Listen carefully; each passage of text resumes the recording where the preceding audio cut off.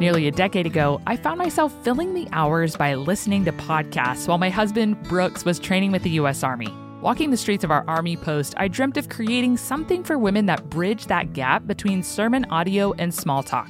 It was on the floor of my tiny closet on post that very dream, the dream for the Journeywomen podcast, came to fruition in June of 2017.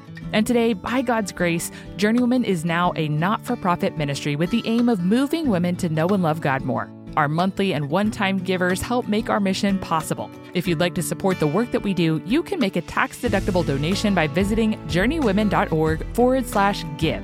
Thank you for investing in the work of Journeywomen.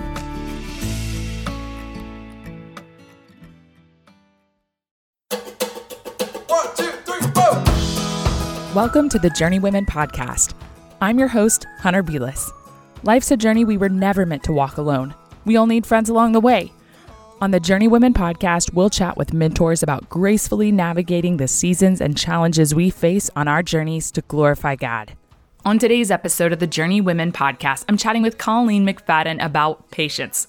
I don't even need to intro this because I know you need it just like I do. As you listen, it's so important to remember what Colleen said.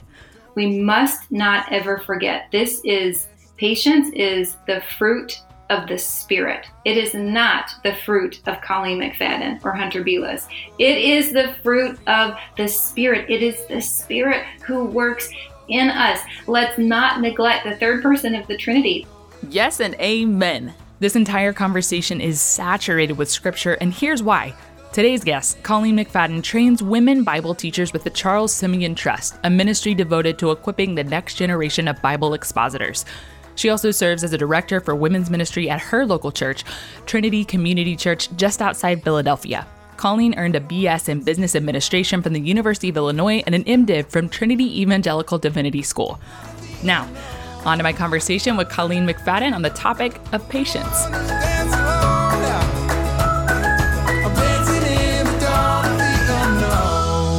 Colleen, welcome to the Journeywomen podcast. It's so exciting to get to have you on the show today.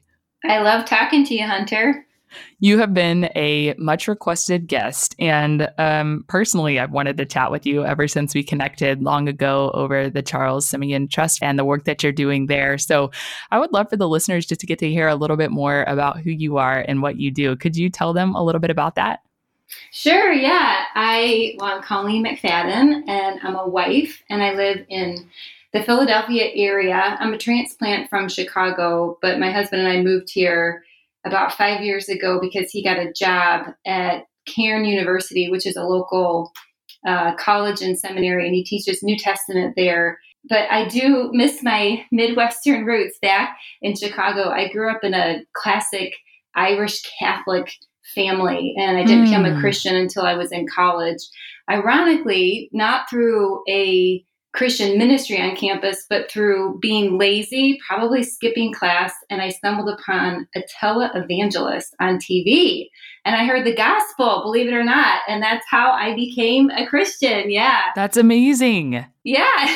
There's not many people that share my story. I actually didn't know that was uncommon. I thought, well, these televangelists are all over the TV. Surely people are becoming Christians everywhere. Yeah. And then I realized that wasn't a normal story. I mean, there's only so far you can grow with a ministry like that. And I quickly saw the holes in the ministry and realized I needed to get connected to a local church. So, so I had some great friends in Chicago really kind of take me under their wing to teach me the faith. And I really grew up in my church in Chicago, and now we're here in Philly. I am so grateful for your work there and so grateful that you would join us today to talk to us about patience. We've been diving into this whole series on the fruit of the Spirit and really looking at the whole book of Galatians, but specifically Galatians 5. And today we're going to hone in on patience, which I just explained to you before we got on the call is something that I am really excited to talk about today as we are facing some trials in life right now. My family just went through a crazy flood of our house. We're living in a hotel. And somebody once told me that when the fruit is squeezed, you know what kind of juice comes out. Like, if it's good or bad. And I'm feeling squeezed, Colleen. So it's been a really interesting opportunity for me to look at not just patience, but all the fruit of the Spirit, and to really examine my heart, and to walk in confession and repentance, and to look to the Lord for help. So let's talk about patience. What is patience? As I've just thought about patience, and as I've looked it up in scripture, it actually has two definitions. There's not just one way to describe it. There's, in one sense, being patient by bearing with one another. Just think about raising your children and just working with them in their little hearts, and how they can, quote unquote, test your patience, or even dealing with a flood in your house. And like that really tests your patience. Like, I cannot deal with this right now. I mean, but when we talk about it in scripture, patience, I think specifically in the fruit of the Spirit portion in Galatians 5, it's really talking about bearing with one another, being slow to anger, but being patient. That's one way to describe patience. Another way to describe patience, though, would be more time focused. It's waiting on the Lord. It's not necessarily bearing with another person, especially another sinner, but it's waiting on the Lord. It's waiting for a bad season to pass. Like, you're in a hotel right now. You just want to get home. Like, how long will this take, Lord? I have to be patient with you. It could be waiting with no answers. It could be, I'm waiting to get married, or I'm waiting to have children. Lord, when will you provide? I don't have a job. Lord, when will you provide a job? It could also just be patience, waiting for something good, waiting for something like, I know you have some young listeners on this podcast. It could be waiting for sex until the wedding night. That's a good thing, to join together in that way on your wedding night, but to wait for it, to wait patiently. Or it could be, I work with so many people that are in ministry, and I myself direct the women at our own church. We are so eager to see ministry results, but we have to be patient and wait for those good things to come. So it's interesting how patience in the scriptures both talks about this sense of bearing with people, enduring, not getting angry, but also this sense of waiting, to remain content until the outcome arrives. There's certainly a sense of a need of patience there. Patience is a virtue. Isn't that what they say? Yes. And I was in the car the other day just thinking about this conversation. I've been thinking about it all week as I've been waiting to talk to you. And my oldest daughter, she was walking through something, and I won't go into the details of it, but basically I was talking to her and I'm like, don't you trust mommy? Like, don't you trust that mommy will give you what is good? Like, can't you believe, like, mommy has always done what is good for you? And then I'm talking to her and I'm simultaneously walking through this flood situation, and I'm thinking, oh my goodness, this is so interesting. I am struggling with patience. She's struggling with patience. And then it's just such a reflection of, I feel like, my relationship with the Lord, and how I often will look to him, waving my fist and saying like, oh, come on. This isn't the timing that I wanted. And yet he is so patient with me, even through the situation, like I mentioned, with all of the things that have reared their ugly head, all the sin tendencies just coming out. Oh, goodness, Colleen, it is humbling. I have just experienced the patience of God. And I'd love to talk about that. Like, how does God display patience with us and with his people throughout all of redemptive history? I mean, he displays it perfectly. That's how he displays it. It's so amazing. Yes. I do not know how he does it.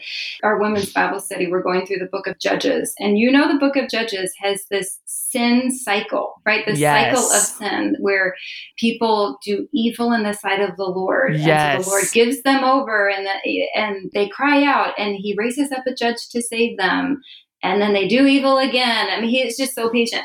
I try to read through the Bible in a year. So I try to, like every year, I try to read through the whole Bible, which has been such a blessing to me. And I hope other people do that. But one thing I was struck by as I read through the Bible last year was, believe it or not, God's patience with his people. Because as I just kept reading through story after story, I thought, why does he not do a major flood, not just the flood in your house, but do it again. Well, he doesn't do a flood again because he promised Noah he wouldn't, right? So we know that's why he doesn't. Yes. But I mean, gosh, it's just so amazing. And then this year, as I was reading through the whole Bible again, when I came to Nehemiah, there is this one section in Nehemiah 9 where the people of Israel recount the history of God and his patience. Because, the book of Nehemiah is written after the exile, after the return of the exile, but before Christ. It goes through, and I'll just read some of these sections for you from Nehemiah 9, just to show how God perfectly displays patience.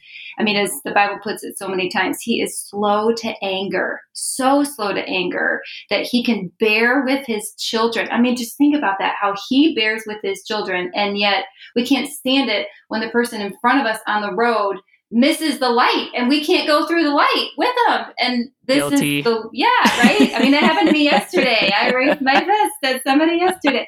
Okay, so in Nehemiah 9, it's just incredible. It says here, it starts all the way back with Abraham and how the Lord has kept his promise to Abraham because he's righteous.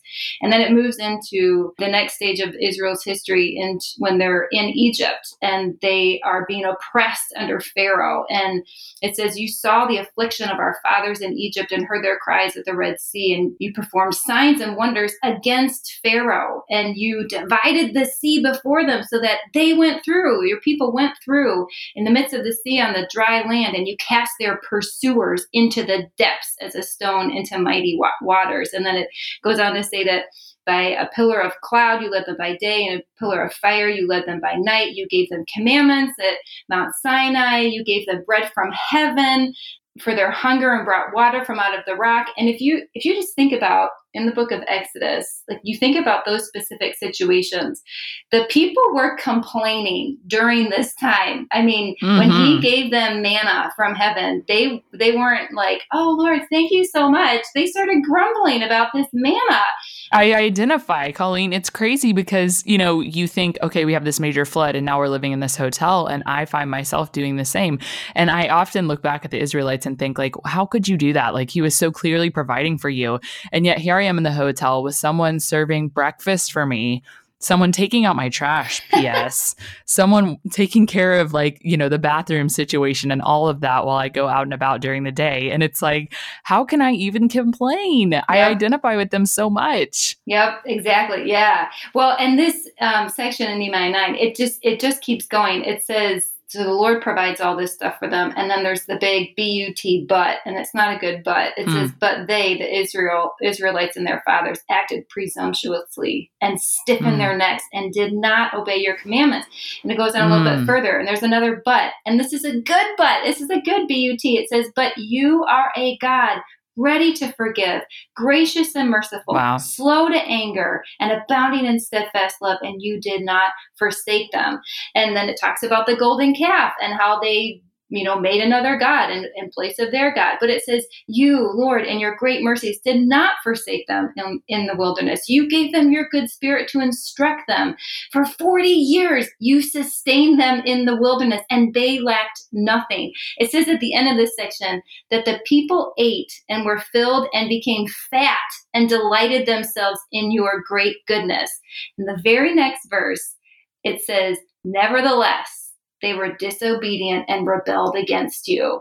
But then it goes into the cycle of the Judges, which is where I am at my church, in our women's ministry Bible study there. And it goes into actually the patience of the Lord, not even looking like, it is gracious and merciful, but it looks different. It says, Lord, you gave them into the hand of their enemies who made them suffer. And we would think they're, okay, here it is. This is where he's going to destroy his people, isn't he? Yeah, because they deserve it. They're not obeying.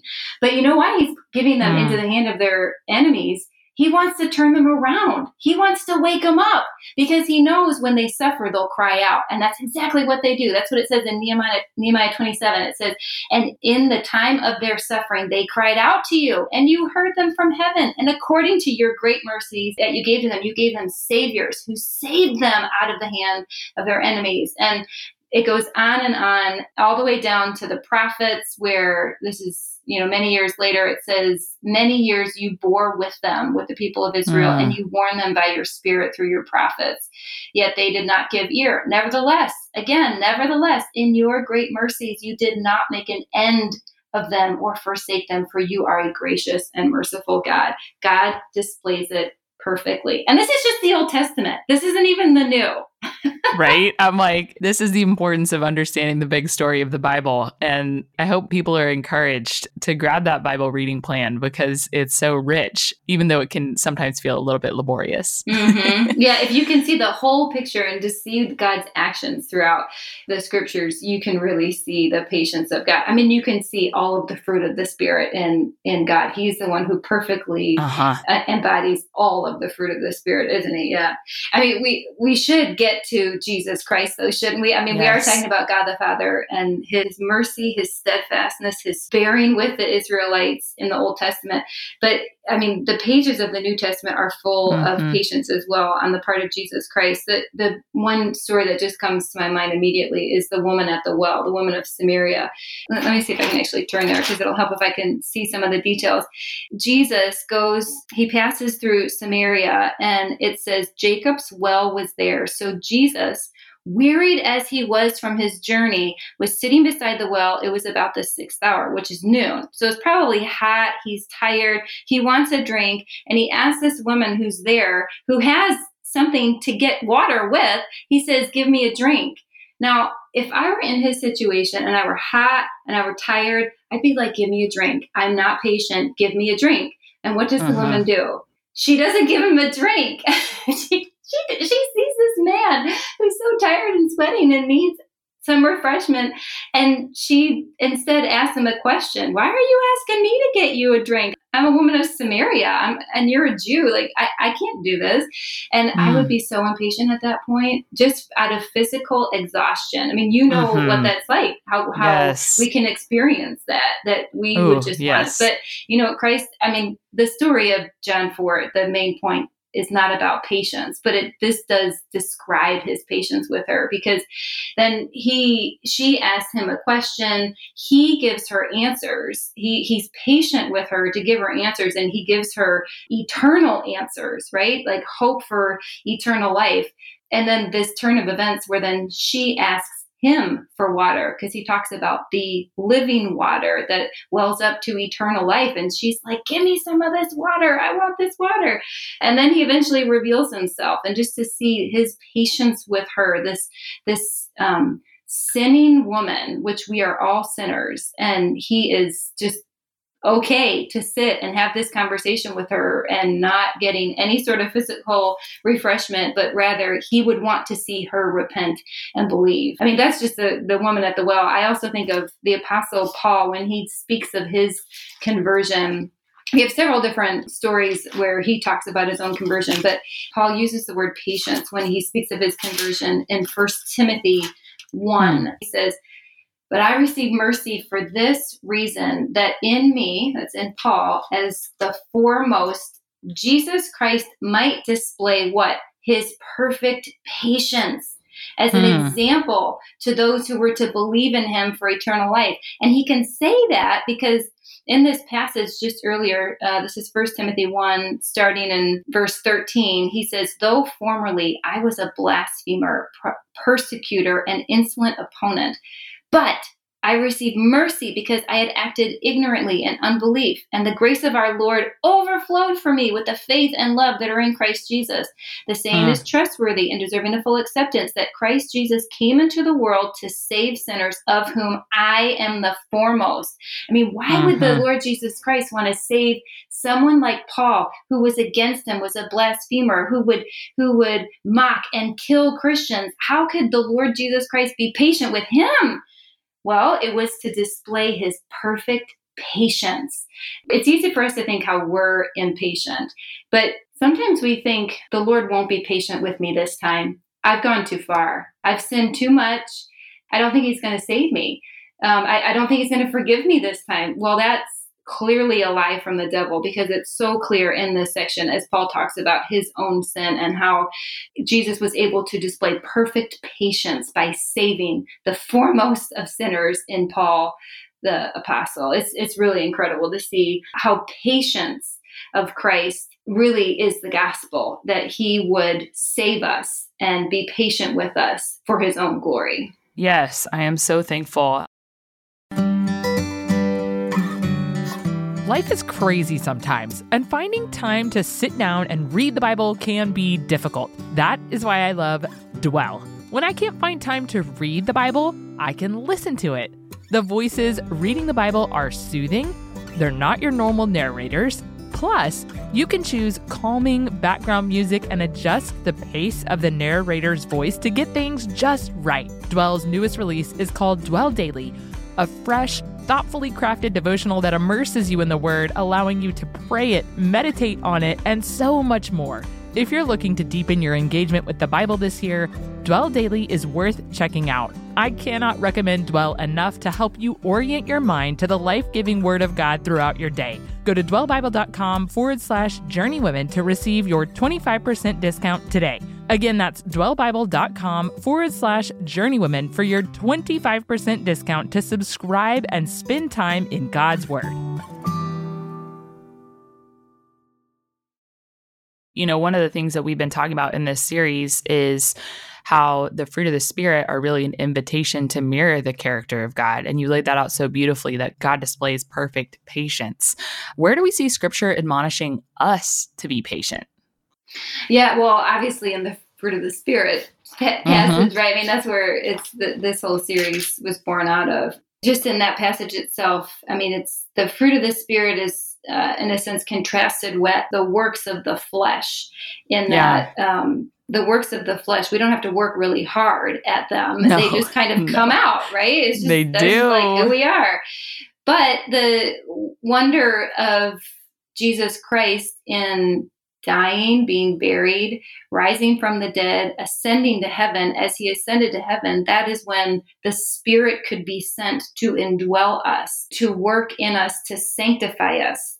Titus 3 puts it as it's the work of regeneration and renewal within us. The fruit of the Spirit is working in us to make us like Christ. But in this fruit of the Spirit, in the context here, it actually calls us, while it is the fruit of the Spirit that is working in us, and the Spirit produces these things in us, we also are called to pursue it, because it says before where the fruit of the Spirit is in verse 16 of Galatians 5, it says, "But I say, walk by the Spirit." So we're supposed to walk by the Spirit. That means we're moving in the direction of how the Spirit wants us to go. And then right after the section of verse 25, it says, "If we live by the Spirit, let us also keep in step with the Spirit," right? So yes, it's being produced in us by the power of Christ and his Spirit, but also we are to pursue it. We are to walk by it. We are to keep in step with it. I mean, we're called right there, just in the immediate context of the fruit of the Spirit verses here, that we are to live by the Spirit. But there's more specific places in Scripture, especially the bearing with one another side of the definition of patience. I think of 1 Corinthians 13, which is the famous love chapter in 1 Corinthians, where it says love is patient. So if we're going to be loving if we're going to be patient, that means we're going to be loving one another. We're going to be bearing with one another. In 1 Peter 4, it says, "Above all else, keep loving one another earnestly." Man, I clung to that verse. It was early on in our marriage, and we had a friend come visit us. And we, Kevin and I that's my husband, Kevin, we were still practically getting to know one another early on in our marriage. And then we had this other human person enter our house for a weekend. And it was just a really hard weekend. And I just kept clinging to this verse. And it's above all else, keep loving one another earnestly, since love covers a multitude of sins. I think that is bearing with one another patiently, to love them, even despite of our sin, because isn't that what Christ has done for us? you have plenty of other places. I think of Ephesians 4. The beginning of Ephesians 4 talks about the unity of the body, which in fact 1 Corinthians 13 is about that as well. It's about the unity of the body of Christ. But in Ephesians 4, Paul calls us there to walk in a manner worthy of the calling to which you've been called, with all humility and gentleness, with patience, bear with one another in love. Those are just some ways that we can walk in patience with one another as we bear with one another. As I think about the definition of patience as it relates to waiting, to things haven't yet come, I really think of the long view of Scripture. Scripture is a full story, and it talks about the end. It talks about the day of the Lord and how we're to wait on the Lord and to wait for the day of the Lord. There's just this constant looking to the end. And when that gets really hard is when we're in suffering. When we're suffering, it's really hard to look to the end. I think of James here, because in James 5, he talks about being patient as they wait. He says, be patient, therefore, brothers, until the coming of the Lord. Establish your hearts, for the coming of the Lord is at hand. As an example of, this is for the people who are suffering, as an example of suffering and patience, so waiting as you suffer, it says, take the prophets. For an example, take the prophets who spoke in the name of the Lord. We consider those blessed who remain steadfast. So how are the scriptures calling us to display patience, even in suffering, as we are waiting for the day of the Lord? Just think of the prophets. I think James 5 also talks about Job. Think of how Job waited in his suffering, and they're waiting on the day of the Lord, on the day when all suffering will end. And I'm not saying that's an easy thing to do, but I'm saying it is a sure thing we can do. It is sure that the day of the Lord will come, and we just can't wait for that day when all suffering will end. And if you think of it in the sense of waiting for something good to come, like waiting for good ministry results, waiting for, something good to happen. Well, the day of the Lord is like the greatest thing, because that's when everything will be made new and everything will be made better. And that's just what we look forward to. Absolutely. When you mention somebody like Job, it makes our circumstances, whatever we're facing, feel really trite. I mean, the flood, that's nothing in comparison to what Job faced.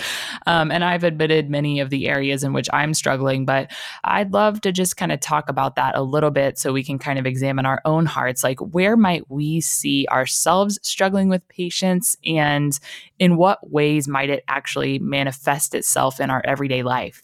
Well, if we just think about those examples of Scripture, I mean, as Scripture tells us to be patient, it tells us in the context of how we are impatient, right? So, well, in that James example we just talked about, it's in the context of suffering. So how is our impatience manifesting itself? It is, as we suffer, we tend, well, I shouldn't say we, I'll just put myself here, because this has been a constant struggle for me in my own Christian life, that in suffering, I tend to distrust the Lord. I tend to distrust that He has my good in mind. I tend to distrust that He is in control of things.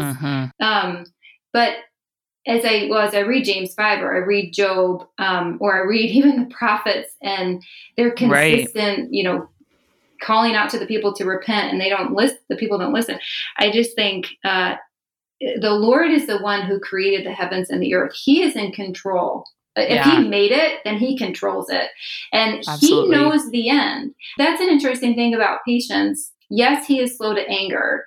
And that's what we're called to be too. As we are called to wait on the Lord, not knowing what will happen, the Lord knows what will happen. He knows everything. He knows everything that will come to pass all the way to the end. So I just, I remember that, like, as I'm suffering, I remember that He knows the grander picture, and I have no idea what it is, because I cannot see that far. So I think that's one way that patience comes up, is just as we're suffering. We want to get out of the suffering. We want it fixed. And then on the bearing with one another side, I mean, the 1 Corinthians 13 is just a really good example of this, because the church in Corinth was a church that just, I mean, they wanted their own way. Each person wanted their own way. That church was full of sin, and as our churches are today. I mean, we're no different today. But they wanted their own way. They want to put themselves up above somebody else, so we're not going to bear with another sinners if we think we're better than them. Right. I think that's a way that our impatience can come out. That's so true. Ephesians 4 calling us to unity. I think that's another place we want our independence. We want it our way right away. We don't want to have to wait for somebody else. We don't want to have to bear with somebody else. Trying to work with other sinners is just really hard. And another place that you wouldn't expect this, to think about how we struggle with patience or how impatience comes out. And this is not a general rule, so I'm not calling out a certain group of people as I say this, but Psalm 37, that's a psalm written by David, he points out something very interesting as it relates to patience. He points out that perhaps when we are younger, we tend to be more impatient than when we are older. He puts it this way in Psalm 37. He says he's calling people to be still before the Lord and wait patiently for him. He says, fret not yourself. I love that translation. Fret not yourself over the one who prospers in his way, over the man who carries out evil devices, because evil people seem to have been prospering over the people who follow the Lord. And David calls the people of the Lord to be still before the Lord and just wait patiently for him. Wait not. And he grounds this in his age. David grounds us in his age. He says, I have been young and now I am old. And it's like he says, let me tell you, O young ones, what I have seen in all of my years of following the Lord. He says, I have not seen the righteous forsaken.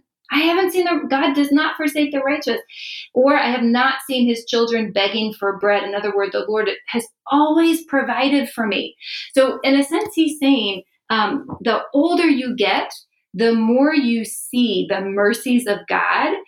Honestly, perhaps the easier it is to be patient, or the more quickly it comes to you.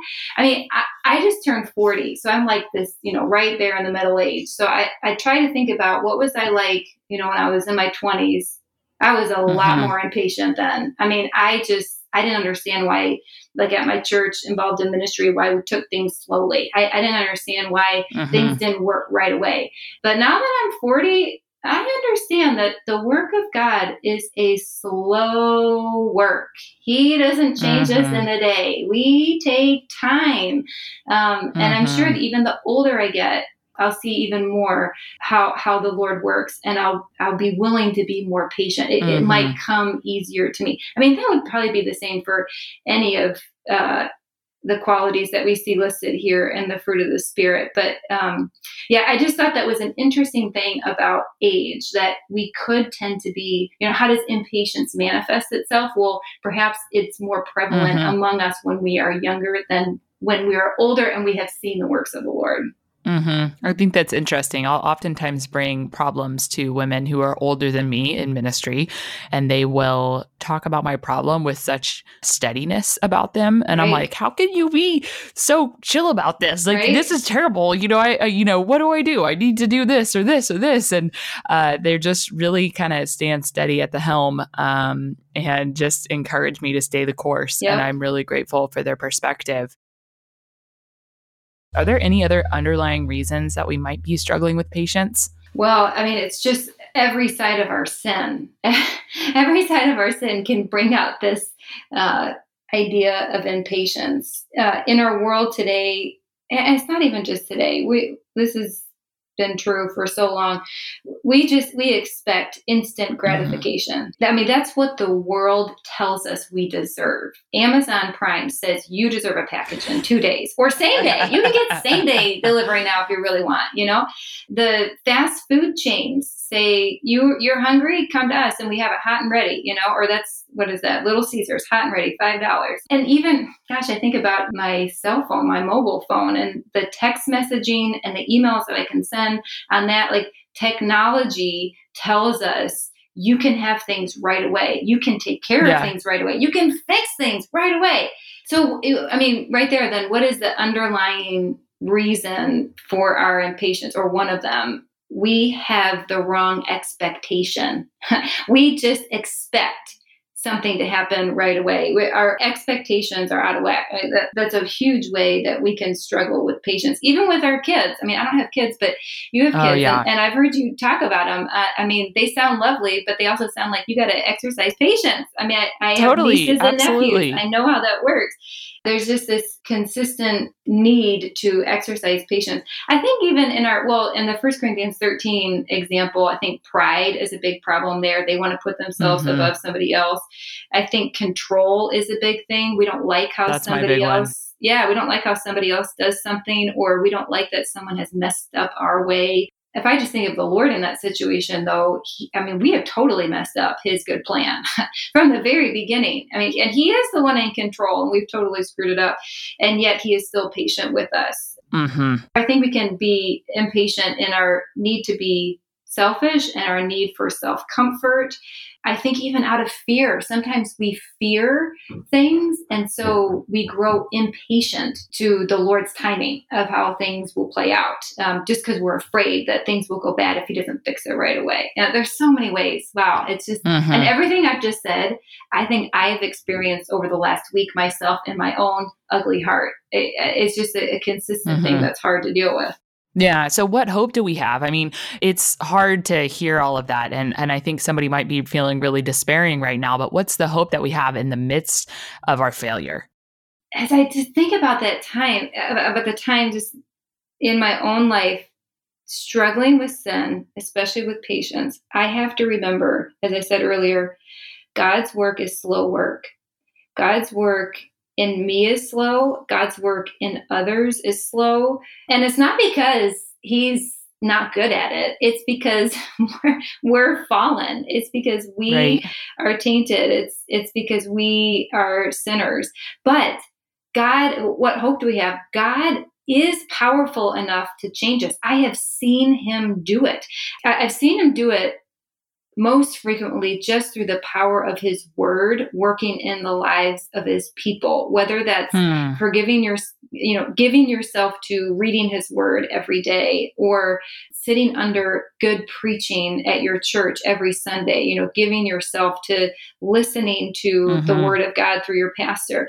The word of God does the work of God in the people of God by the Spirit of God. I didn't make that up myself. I got that from my old pastor. But it's true. The Word of God does the work of God in the people of God by the Spirit of God. That is a hope that we have, that the fruit of the Spirit, if we are believers in Christ and we have the Spirit in us, he wants to work in us. He wants that to happen. It's like, if patience is something that we really struggle with, just think about learning to play the piano. That takes a long time to play the piano. Yes, it does. Yeah, you got to practice at it every day for a long time every day. The more you do it, the faster you get better at it. So, the more that you have to exercise patience, hopefully the more quickly it will come to you in the future. I actually had a friend once that said, be careful. Don't pray for God to give you patience, because then he's going to give you a situation where you're going to have to exercise it. Which is true, right? But hey, that makes us more like Christ. That's what he wants to do in us. I don't want to be patient so I can get some extra marks on my spiritual report card. That's not how it works. Totally. Like, I long to see Christ portrayed in my life for his own glory, so that people see him, so that he may be glorified, and so that perhaps somebody else might see that and say, I want that too. I mean, my salvation is already secure. Christ has died and risen for me. He has forgiven my sin. I don't need to do anything else to make, me get into heaven.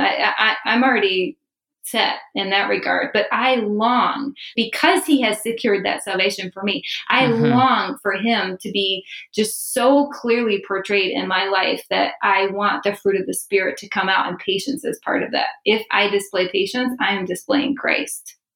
Yes, that is so potent. Just even thinking about that situation with my kids, which I know not every listener is a mom, or maybe a lot of listeners have kids that are well grown. But, we're just, I reference this, but even just like this simple act of putting on shoes, that can really set me over the edge. And I just think about like what an opportunity that is to actually be like a picture of Christ to my kiddos. And by God's grace, like I fail all the time. And that presents an opportunity for us to point them to the perfect parent who doesn't fail, which I'm so thankful for. But I long so much to be able to point them in the direction of Christ in the way that I respond, like you mentioned. What or who enables us to actually be patient? I feel like you've laid that out so well. And where is our strength to be patient derived? So in those moments like me, when you're struggling, putting on the kiddos' shoes and they're ripping them off, saying, not these socks. Where do we look to find patience in that moment?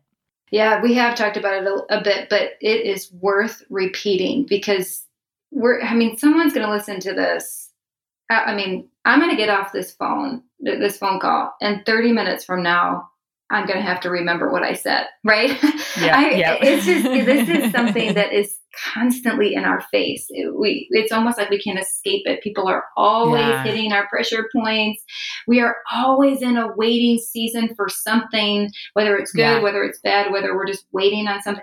This is wise to be reminding ourselves how we can actually do this. Where does the power come from? And I do think, to go back to the Galatians 5 context here, that we must not ever forget patience is the fruit of the Spirit. It is not the fruit of Colleen McFadden or Hunter Belis. It is the fruit of the Spirit. It is the Spirit who works in us.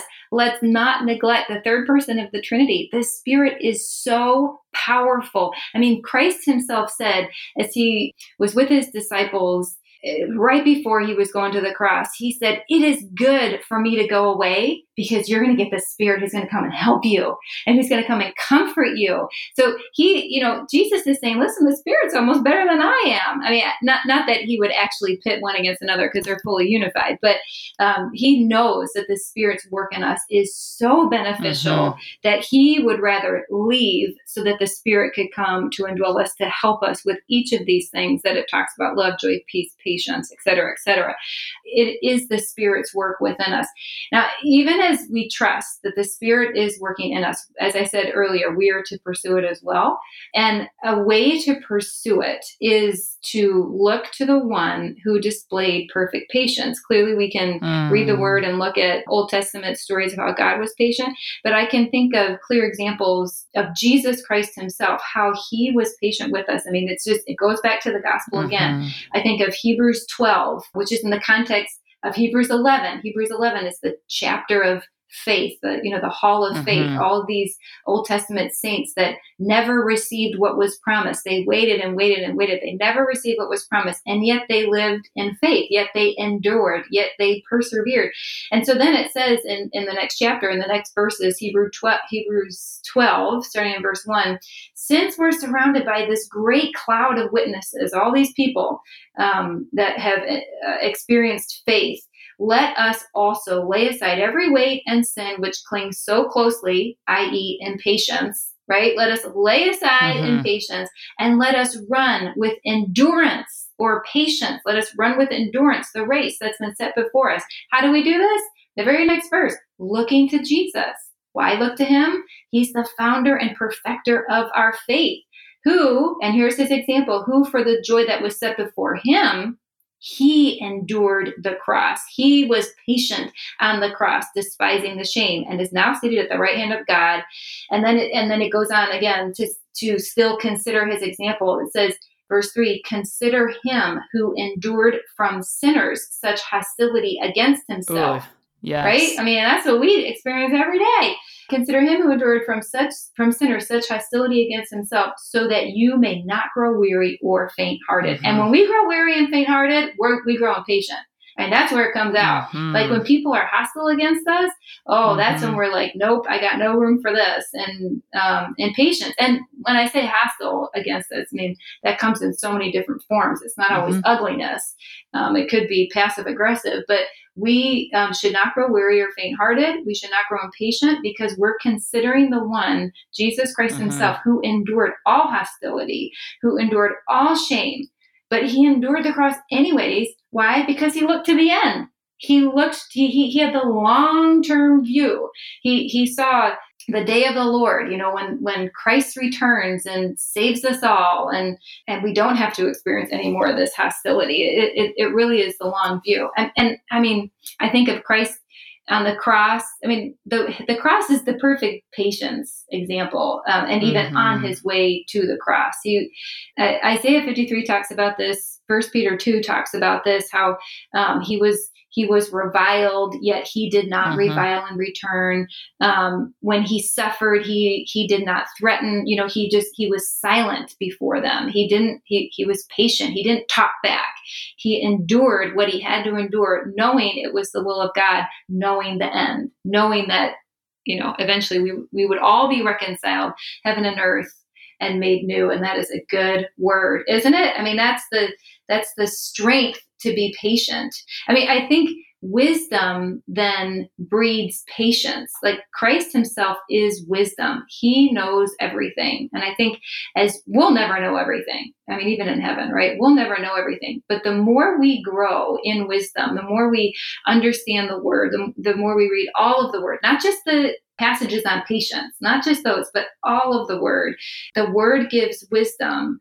And so the word then breeds patience. It does. The more we understand how people work, the world works, how Christ works, how forgiveness works, how renewal works, the more quickly patience will come to us. Yeah, man. I'm so glad I asked that question, because I felt like you had already answered it so well, and I was about to skip over that little element. But man, I'm thinking, when the fruit is squeezed over there in Colleen's side of things, some good stuff comes out. Thank you for that. Well, if any good fruit squeezes out, any good juice squeezes out, man, it is. I do give all credit to the Spirit. I mean, he has. We give it to the Spirit. Yeah, he's worked it in me. He really has. I realize there is no way that I can be patient in this situation right now, except for the grace of Jesus Christ. I mean, there's no way. I have been very impatient in the past, and he has really worked in me to bring him glory. And I'm so glad for that. Yeah, I know there's so many listeners who are listening. Well, I know there's so many people who are listening, and they're waiting on the Lord, even if, like you said, it's just to do a work in their own heart. Like I remember being the 20-year-old and really wanting to emulate the fruit of the Spirit and really wanting to be walking in maturity. And yet I'd really only been walking with the Lord for about 2 years. And even now, as a 31-year-old, I still feel like that sometimes. So what encouragement do you have for those of us who are waiting, whether it be on something good, like you mentioned, or in a season of endurance, persevering in the midst of suffering, or waiting on the Lord, just to continue bringing about the good work that he began in them?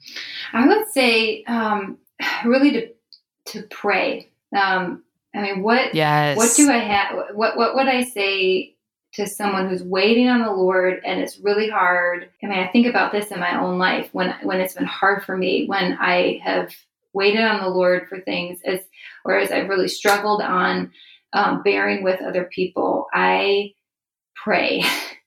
If it is the work of the Spirit, then I should be praying for that to happen. I mean, prayer is such a powerful thing. And if we're looking to grow in any aspect in the fruit of the Spirit, then we should be asking the Lord to do this work in us. Mm-hmm. When I think about prayer, I always recommend the book A Praying Life by Paul Miller. Our conversation is not on prayer, but it shows the power of prayer, because I think he says something like, this is a book not on prayer, but it's a book about God. Because when you fully understand who God is, you will pray. I mean, there'll be no doubt. Like when you understand who he is and how powerful he is, you're going to pray. So that's what I would say. If like we're really struggling, I'm waiting on the Lord, or just him working in our lives, I would pray and ask God, would you do this work in me? Would you change my heart towards my sister in Christ, that's a bother? Would you change my heart on the road when I'm driving because I'm so impatient? Would you,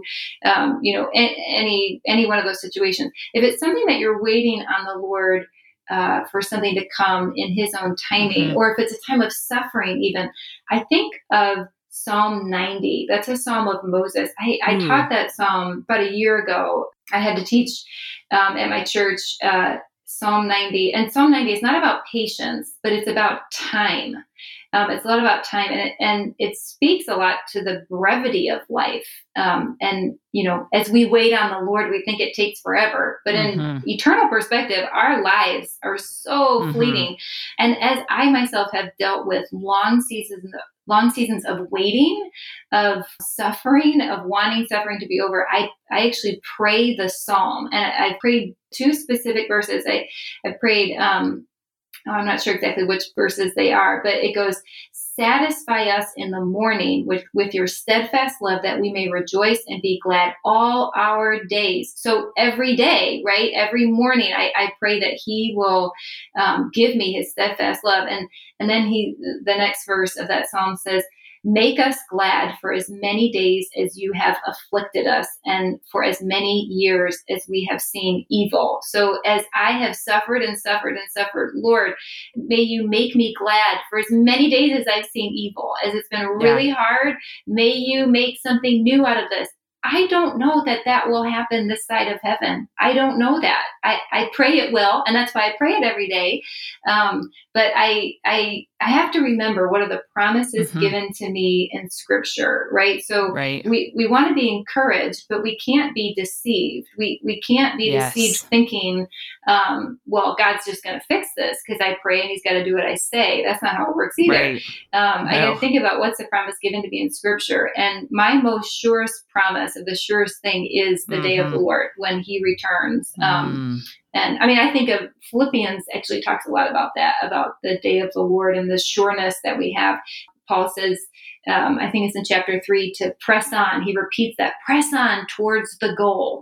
Our citizenship is in heaven. And he talks about the non-believers, how, their God is their belly and destruction is their end. And may that not be true of us. May we set our sights on heaven, the goal, and may we press on to that end. I mean, that's encouragement to me. When I need to be encouraged in patience and waiting on the Lord, I just think, I can get through this, even if my wish is not granted, even if my prayer is not answered. I can get through this because I know what's coming. And even though I want something so bad right now, God knows best. And he's got the end ready for me. First Peter 1 talks about that. Like, my salvation, my inheritance, it's kept in heaven. It's imperishable. It's there. I'm ready for it. I mean, to have that end view is such an encouragement to me as I wait on the Lord in the here and now. Well, I am encouraged to wait on the Lord. And I'm also thinking about how our show notes are probably going to be like 500 miles long because we have this section called Scripture References. And I think we have about 500 from this episode, which is why it's been so rich and so encouraging. Well, thank you so much. That's one problem with reading through the whole Bible every year, isn't it, Hunter? Because you just learn so much, and then you just got to share it with people. I'm really having to exercise patience with myself because I forget almost everything. So it's so good to be reminded, and it's so reminiscent of a conversation that I shared actually with a dear friend who pointed me in your direction, probably a year and a half ago, named Nana Dulce. She said, you have to have Colleen on the show. She and her episode was the exact same way, where it was just scripture after scripture after scripture. And I walked away so encouraged. So I know people want to hear so much more from you. I want to ask you so much more. Do you have any references that you would recommend if they would like to continue growing in their knowledge of God's word, or in their knowledge of Galatians, or in walking in the fruit of the Spirit? Yeah, I would, gosh, there's so much I could recommend. I mean, the first thing is surely just to read your Bible. I mean, we've been tooting that horn this whole conversation, haven't we? And as I've said, growing in patience is slow work. Understanding the Bible is slow work. Yes. I have been reading the Bible for years, and I still come across new things. We were studying Judges in our women's Bible study, and I am learning brand new things that I never knew before. And people look at me and they say, oh, you've been to seminary. Oh, you teach the Bible. Oh, you work for a ministry. You must know everything. Heck no. Oh man, I feel like I'm just starting. I'm just starting to like put a lot of this together. So, for a good resource for someone that's learning to grow in these areas, just give your time to reading the Bible. It will build. There's no substitute for just reading your Bible every day. And then as you read it, pray. I always pray before I read and after I read that the Lord would give me understanding, that he would help me apply it to my life, that he would help me just to see the relevance for what it is in the scriptures for my day to day. I mean, this isn't related to patience, but if you just want to grow in understanding your Bible better, I just encourage you to read it with somebody else. So in our local church, we have a women's Bible study. I've always done reading the Bible 1-to-1, which could be a new kind of idea to some people, but that's just where you get together with one other person and you read through a book of the Bible, and just working through a text with another Christian can be really eye-opening. And anytime you read the word, it will return not void, right? It will return with fruit. And I just really encourage people to get involved in their local church, which I know you encourage that too, Hunter, to give. The local church is where it's at, man. That is where the fruit will be born, is that is God working within people in his church. You can also look at really great resources that the Simeon Trust has, like our online courses. I mean, I don't get paid to say that. We're a nonprofit organization. I just really believe in the tools that are shown in those, in the courses. They're not specific to Simeon Trust, by the way. We talk about basic Bible study tools that everybody who studies the Bible will use them. We just put them into a course that you could take.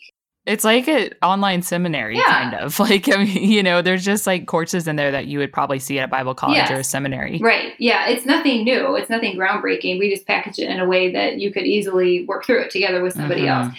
Now, if I just think specifically about patience, I'll give two resources. One that has been incredibly helpful for me on waiting on the Lord in times of suffering. I've experienced a lot of that in my life. And the book that was most helpful for me is by Don Carson. It's called How Long, O Lord? You can get it right from the title, right? How long, O Lord, will this go on? It's just a solid book theologically, and then so helpful practically of how to live life in the face of suffering while you wait on the Lord. As far as dealing with patience, working with other people, this book I have not read, but I can still highly recommend it. It's by Ed Welch. It's called A Small Book About a Big Problem, Meditations on Anger, Patience, and Peace. I have not read this book, but I can recommend it because Ed Welch is one of my favorite authors. I love everything I've ever read by him. He is so wise. If people know him, they know just the wisdom that he gives. And it's got like amazing reviews on Amazon. Yeah, so I'm sure it's a really good one. That needs to be purchased. Good. Thank God for Amazon Prime. Yeah. No, I'm just kidding. I know. Get it now. Don't wait. Oh my goodness. Well, it has been an absolute joy to talk to you. And from listening to the podcast that one of the questions that I ask every guest, just because it's fun, is what are your 3 simple joys? Oh, my 3 simple joys. You're going to love my number one simple joy is listening to the Journey Women podcast. No way. Yes, Hunter. Are you kidding? I'm not kidding. Someone once said, life's a journey we were never meant to walk alone. We all need friends along the way. We need mentors to help us gracefully navigate the seasons and challenges we face on our journeys to glorify God. So I would say my one simple joy is just listening to podcasts in general. I mean, there's so many great podcasts out there. Podcasts get me outside in the fresh air, walking or running. Podcasts make a long drive somewhere better. Podcasts just bring me such simple joy. I completely agree. And your podcast is one that I listen to frequently. Praise God. That astounds me. Yeah. I see the numbers, and then I still have such a hard time believing that anybody but my dad listens. He's my number one fan. Hey, Dad. Hi, Dad. Hi, Mr. Whomever. Mr. Oxner. Mr. Oxner, thanks for listening. He deserves a shout out. He's been there since the very beginning.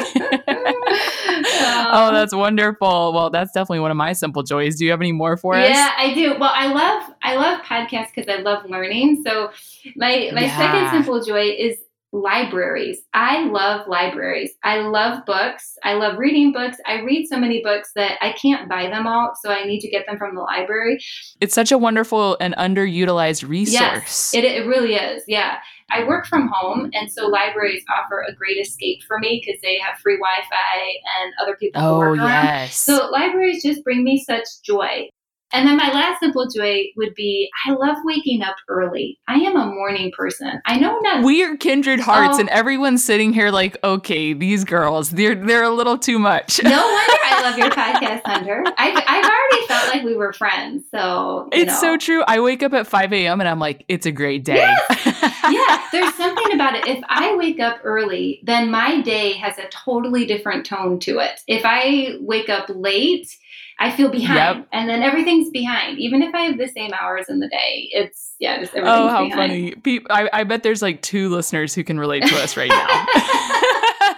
And you have little kids too. That's impressive.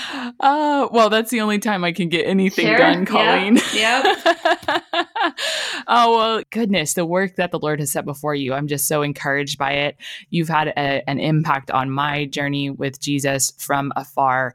Who is it that's had the greatest impact on your own journey with Jesus? There's so many people that, and I know because I listen to your podcast, everyone says this. There's so many people that have made an impact.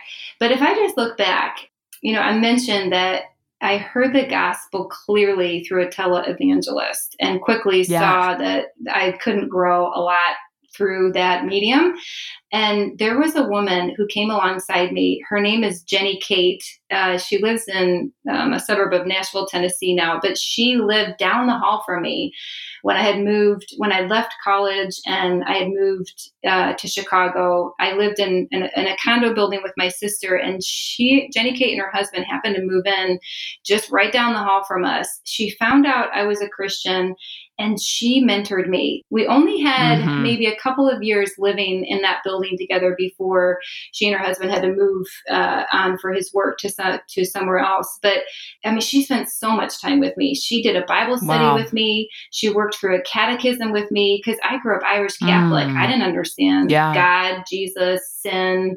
I mean, I would make you laugh out loud with the way I thought about Christianity. It was not right. So she just did so much to help me understand the word and understand the gospel. But then she helped me understand like how to live as a Christian woman. She would invite me over to her house or to her condo for dinner, like at least once a week.